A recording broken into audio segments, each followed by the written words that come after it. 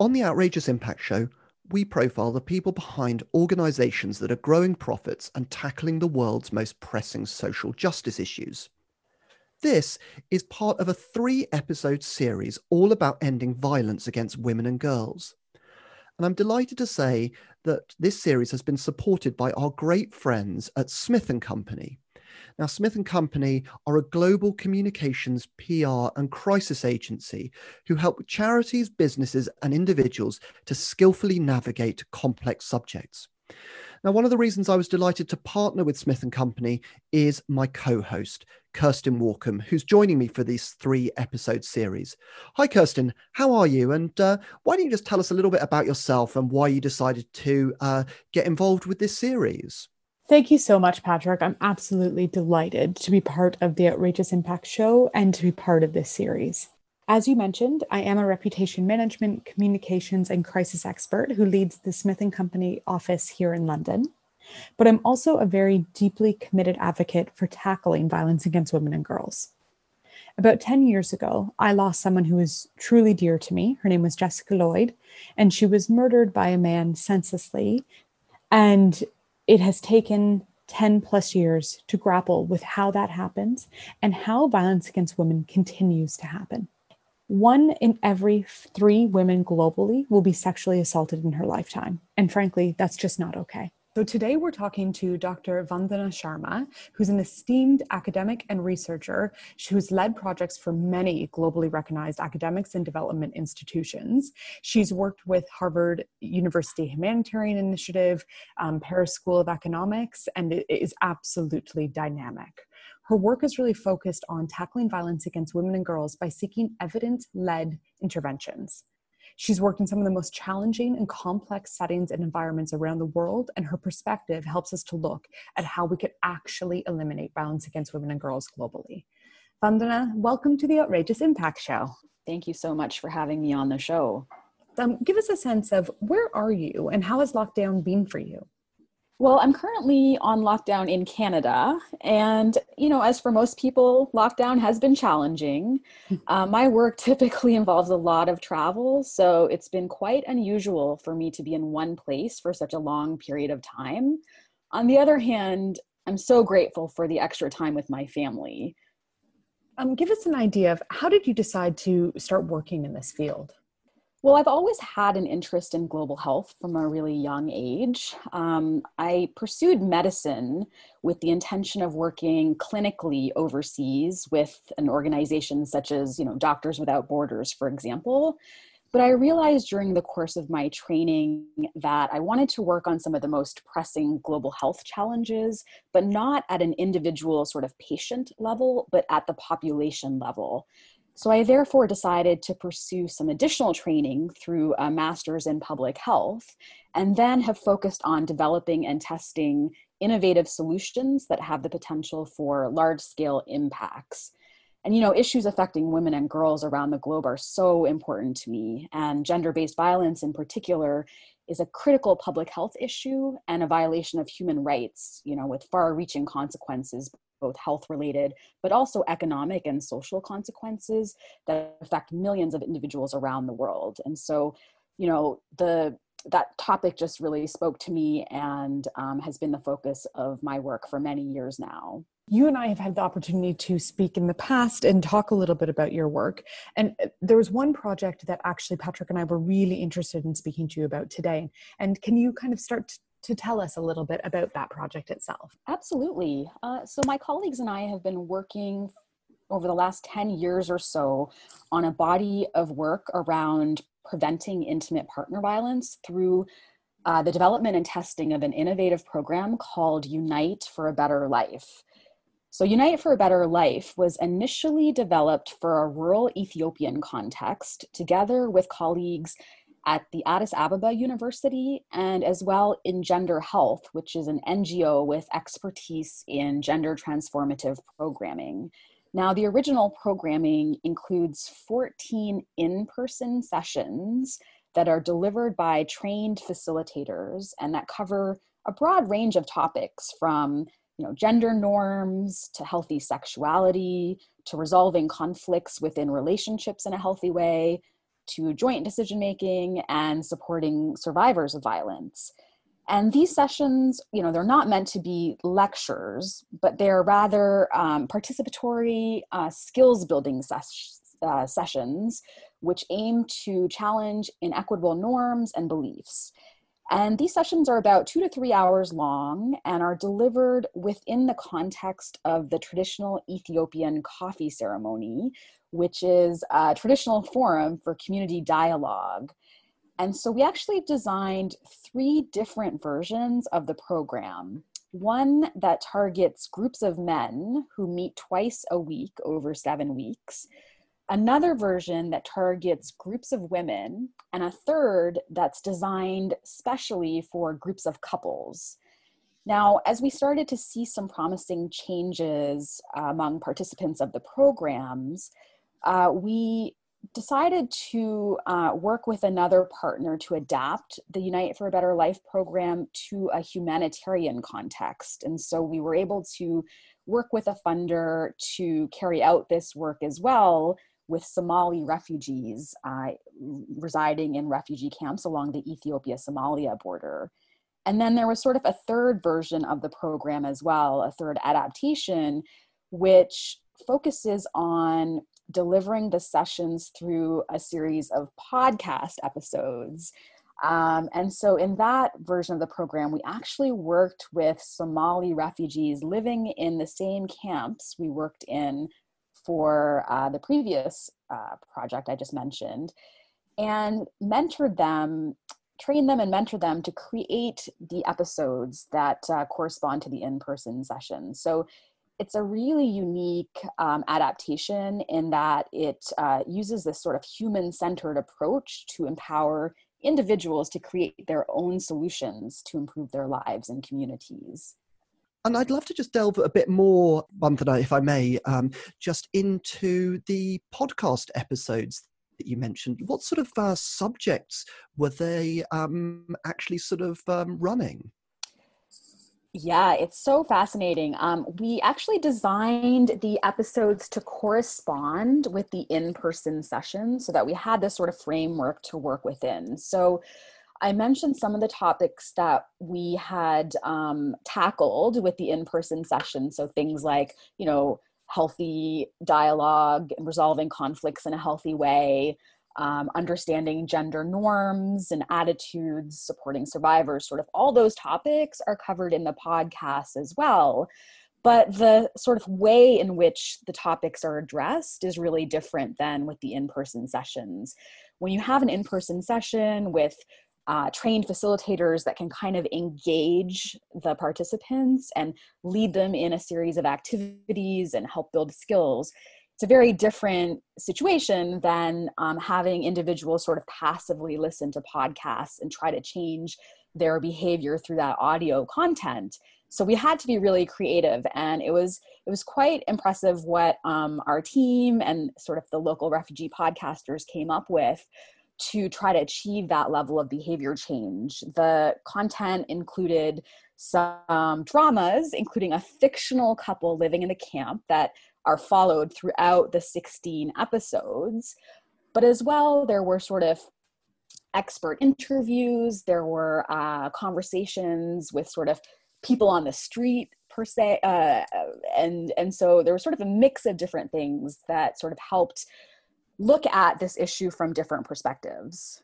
And I love that idea about sort of using art and culture as a way of actually sort of exploring taboo-ridden subject. Engaging male perpetrators, I could imagine, as an outsider, is not without difficulties.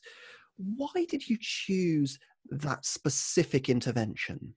Well, let me take you back to sort of our process of developing the intervention. That process happened over the course of several years with important input from key stakeholders within Ethiopia, consultations with women and girls on the ground. And it was really informed by research about the underlying drivers of intimate partner violence. And so our goal was really to tackle the root causes of violence by changing the underlying norms and attitudes that contribute to intimate partner violence. So we believe that it's so important to engage men in violence prevention work. And the program itself didn't specifically target perpetrators of violence, but rather targeted sort of all men and women living in the communities who were married. And so challenging gender-based inequalities is not easy. The original sessions, the in-person ones, were designed to be run by same-sex facilitators who are from the area. And as I mentioned, it's a mix of discussions, exercises, role-playing activities that allow participants to reflect on gender norms and power in relationships. So I think it's important to have men be part of the conversation and be part of the solution as well. I'll give you an example of one of the sessions that can just maybe help you imagine or envision what these look like. But there's one session around sharing of responsibilities and tasks and joint decision-making. And in that session, participants together create a 24-hour schedule of what a typical man and a typical woman in their community would usually do at each hour of the day. And then together, once they've agreed on what this typical schedule looks like, they then kind of add up the hours and compare the contributions of men and women to the family.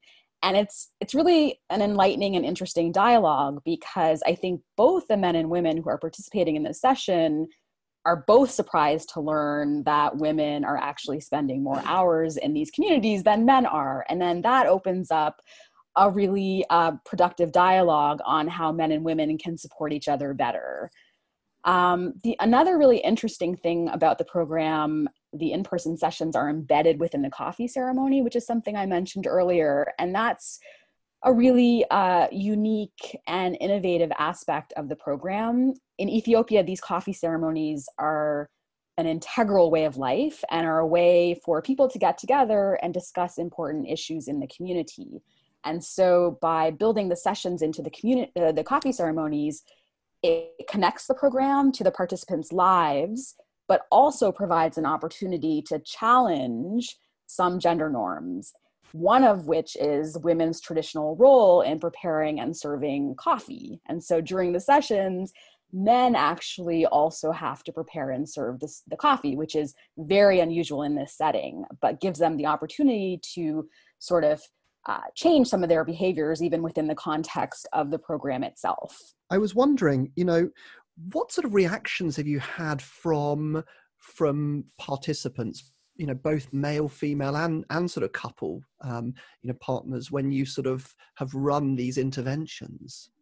I can share with you some stories from participants that are sort of more anecdotal in nature, but as a researcher, I'm obviously most interested in the rigorous evidence coming out of the program.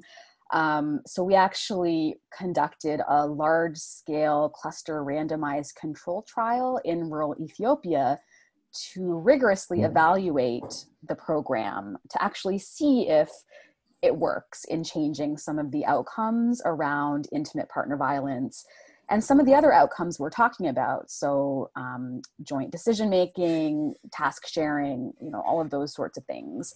And so the trial was undertaken in 64 villages in southwestern Ethiopia. The villages were randomly assigned to either receive one version of the intervention, either men's only groups, women's only groups, or couples groups, or to not receive the intervention at all. And we randomly selected households within those communities to participate in the trial. And overall, we had close to 7,000 households. So this was a large trial. And we assessed a range of outcomes that included past year perpetration of physical and sexual intimate partner violence by men, as well as women's past year experience of physical and sexual intimate partner violence. And then there was the other outcomes as well, including sort of gender equitable attitudes, male involvement in household tasks, couples communication. And then there were quite a few outcomes around sexual relationships as well. There was an HIV component in the program, as well as sort of aspects around sexual consent and dialogue around sex and improving that communication within relationships. So we included indicators around those areas as well. So after kind of rolling out the program, we assessed those outcomes 2 years later across all the communities, whether they were in the control group or whether they were in an intervention group. And that sort of unique trial design, having sort of those 4 different arms, allowed us to understand whether there are different impacts of the program based on who actually the program was delivered to, whether it was women, men, or couples. Now, interestingly, the findings demonstrated that sexual intimate partner violence was significantly reduced when the program was delivered to men-only groups. We actually didn't see reductions in intimate partner violence in the women's only groups or in the couples groups. We did see a range of other significant changes across all 3 types of groups, but for the actual violence outcomes, those were concentrated in the men's only groups. And so that's really fascinating because that does tell us that the group composition matters. And we do need to do further research, however, to understand better why the couples and women's interventions were not effective in reducing IPV in this setting, as well as to better understand the mechanisms through which UBL led to change. Vandana, you talk about quite taboo topics, talking about sex, talking about gender roles in the context of a very culturally sensitive, potentially conservative community, especially if you're talking about maybe Somali refugees and others. How was that? Absolutely. It was something that was considered right from the beginning. And I think, really highlights the importance of engaging the community right from the beginning in programs such as this. So having their input in the conception, in the design, in the creation of content is really instrumental for tackling these sensitive topics. I'll give you an example. In the Somali refugee context, our formative research uncovered some of the sort of use of religion as a justification for violence that was much more pronounced in that context than it was in the rural Ethiopian context. We have Muslim community members in both settings, but this sort of use of religion really as sort of justifying and okaying the use of violence came out more strongly in the Somali refugee camps. And so that obviously is a really sensitive topic to address, and it needs to be done in a really thoughtful and careful way. So, we were able to engage with religious leaders and community leaders in the early stages of the project, and of course throughout, to better understand how to engage in that dialogue with the community members and to really bring in some expertise on the religious aspects. So I guess the key takeaway point that I would highlight here is that having that input from the community is really key.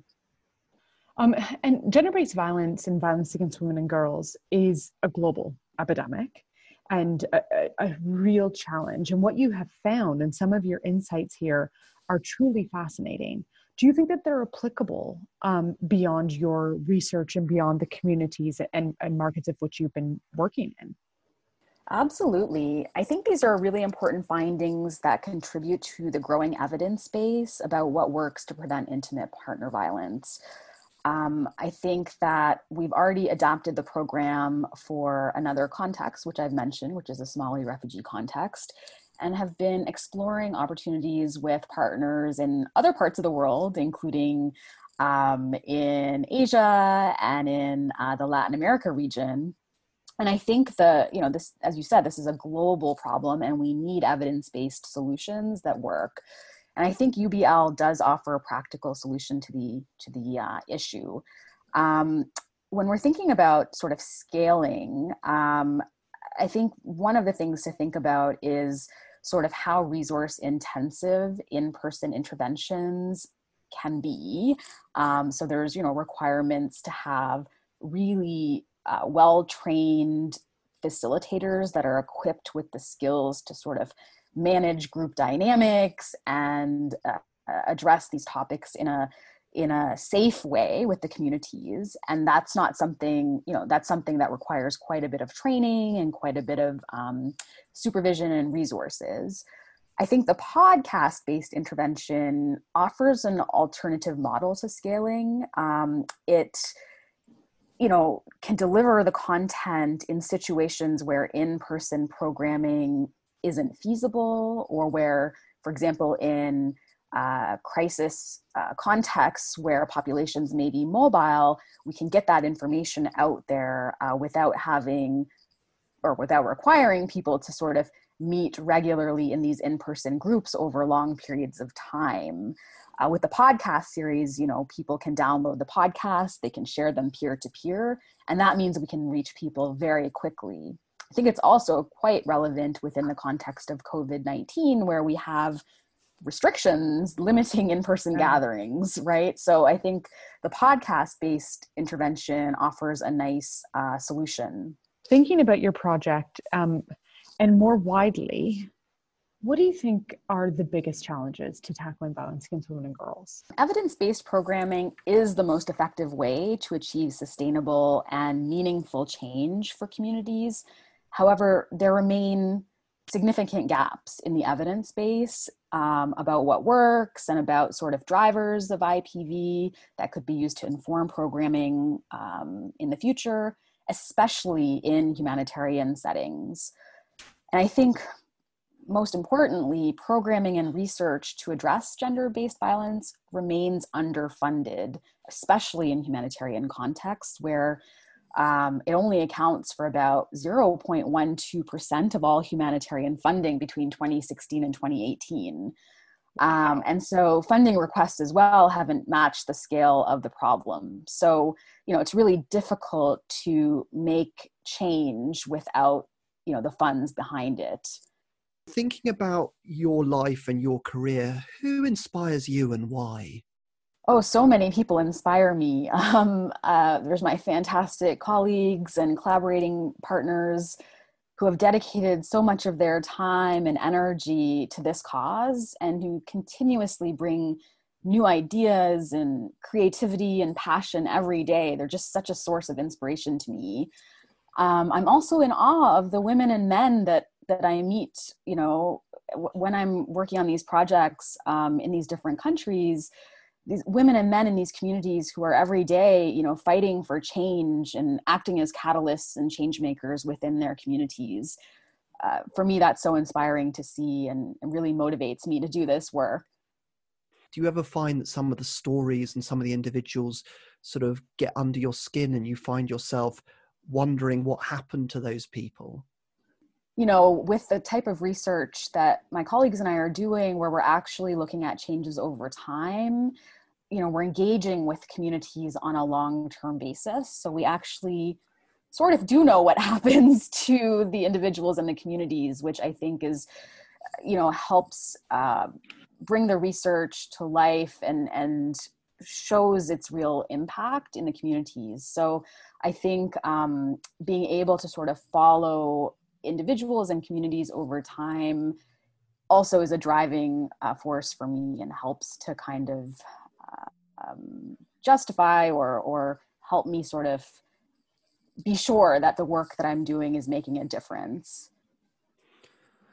And just sort of building on that, I wonder though, is there a safeguarding role for you as a research leader in terms of your team? Because I imagine that sort of being around these sorts of stories, being around people that are going through often very difficult conversations could leave quite a sort of an emotional trail for even the most sort of experienced researcher.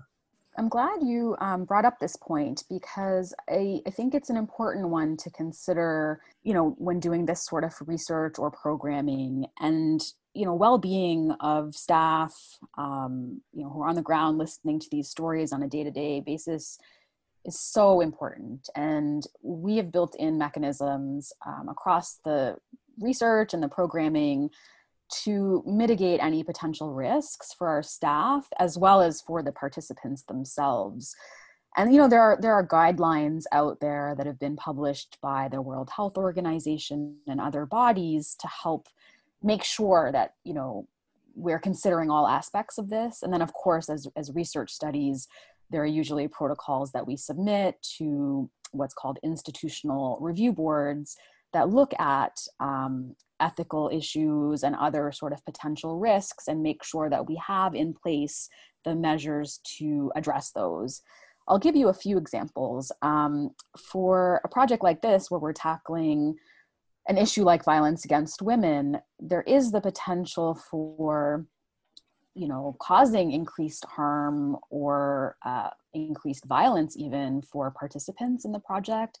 For example, if a woman is in an abusive relationship and her partner finds out she's participating in a program like this, that could be a trigger for violence. So there are measures that we put in place to try to mitigate that, including not framing this program as the violence reduction program within the communities. It's framed in a different way as a program to strengthen relationships and build healthy families.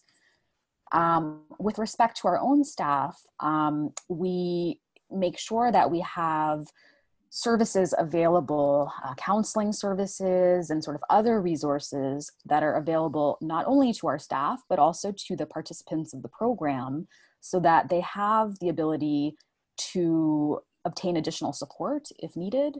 And then for our staff, there are also regular debriefings where the staff can get together and discuss challenges in the field that they've faced, talk about their own mental health and so on. How do you kick back and relax at the end of a heavy project or a heavy sort of day or week?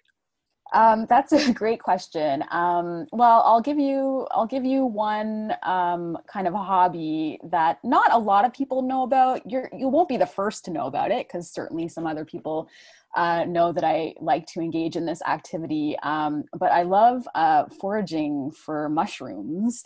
And that's sort of a pastime I picked up in Europe.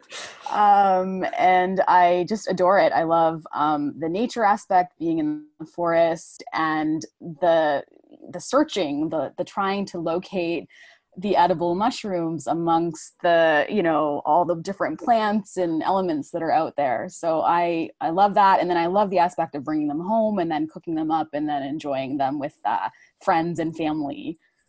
Oh, I have to ask, have you ever picked the wrong mushroom? It's going to be my next question as well, Kirsten. That is an important question. And no, I usually, when I started this pastime, I made sure to go out with very experienced mushroom foragers. And over time, I've learned, I have my books that help guide. And then in France, where I do a lot of this foraging, we have the option to go to pharmacies where you can get guidance if you're not sure about a particular mushroom you've picked, and they will let you know if it's safe to consume or not. I love that story. I just love the idea of basically like going to your local pharmacist and they're like to your local Lloyd's chemist here in the UK, and just be like, just look at this mushroom and tell me if it's going to be wildly hallucinogenic or safe to eat. Fantastic, Vanthana. Now, this is really just the only trick question in the entire interview, and hopefully is helpful. So what Kirsten and I wanted to ask you was, and say, is that this is really your chance to speak to the listenership and really just sort of share any help that you're looking for, any projects that you're currently trying to connect with people about, and really just to sort of say what you need, because you've given us so much of your time, knowledge and expertise, and we would love to just extend that same courtesy back to you. Well, thank you so much for that. And thanks again for this platform to share about this important topic. I just want to reiterate that, intimate partner violence is not a new problem. We know that the home remains the most dangerous place for a woman, and that this violence is happening behind closed doors and remains mostly an invisible problem. I think we have a really important opportunity right now to translate attention to action. And I would encourage listeners to think about actions that they can take to address this particular issue. Personally, I think collectively we must prioritize funding to develop and rigorously test programs so that we better understand what works and what doesn't. And on the other end of things, on the policy end, we need to use the evidence that exists to inform policy decisions. I think that a program like Unite for a Better Life has the potential to improve the lives of countless women and their families across the world. And so, we're looking for additional financial support to sort of bring this program to additional communities in need and to further sort of our understanding and research around it. So, if there are listeners out there who are interested in supporting the work or in bringing the program to their area, I would encourage them to not hesitate to reach out to us. We have a lot of information available on our website, uniteforabetterlife.org, and we would certainly be happy to speak to anyone about this. So I guess that's sort of what I would request from listeners out there if they're interested. Thanks for listening to the Outrageous Impact Show. If you've enjoyed it, leave a review and tell your friends.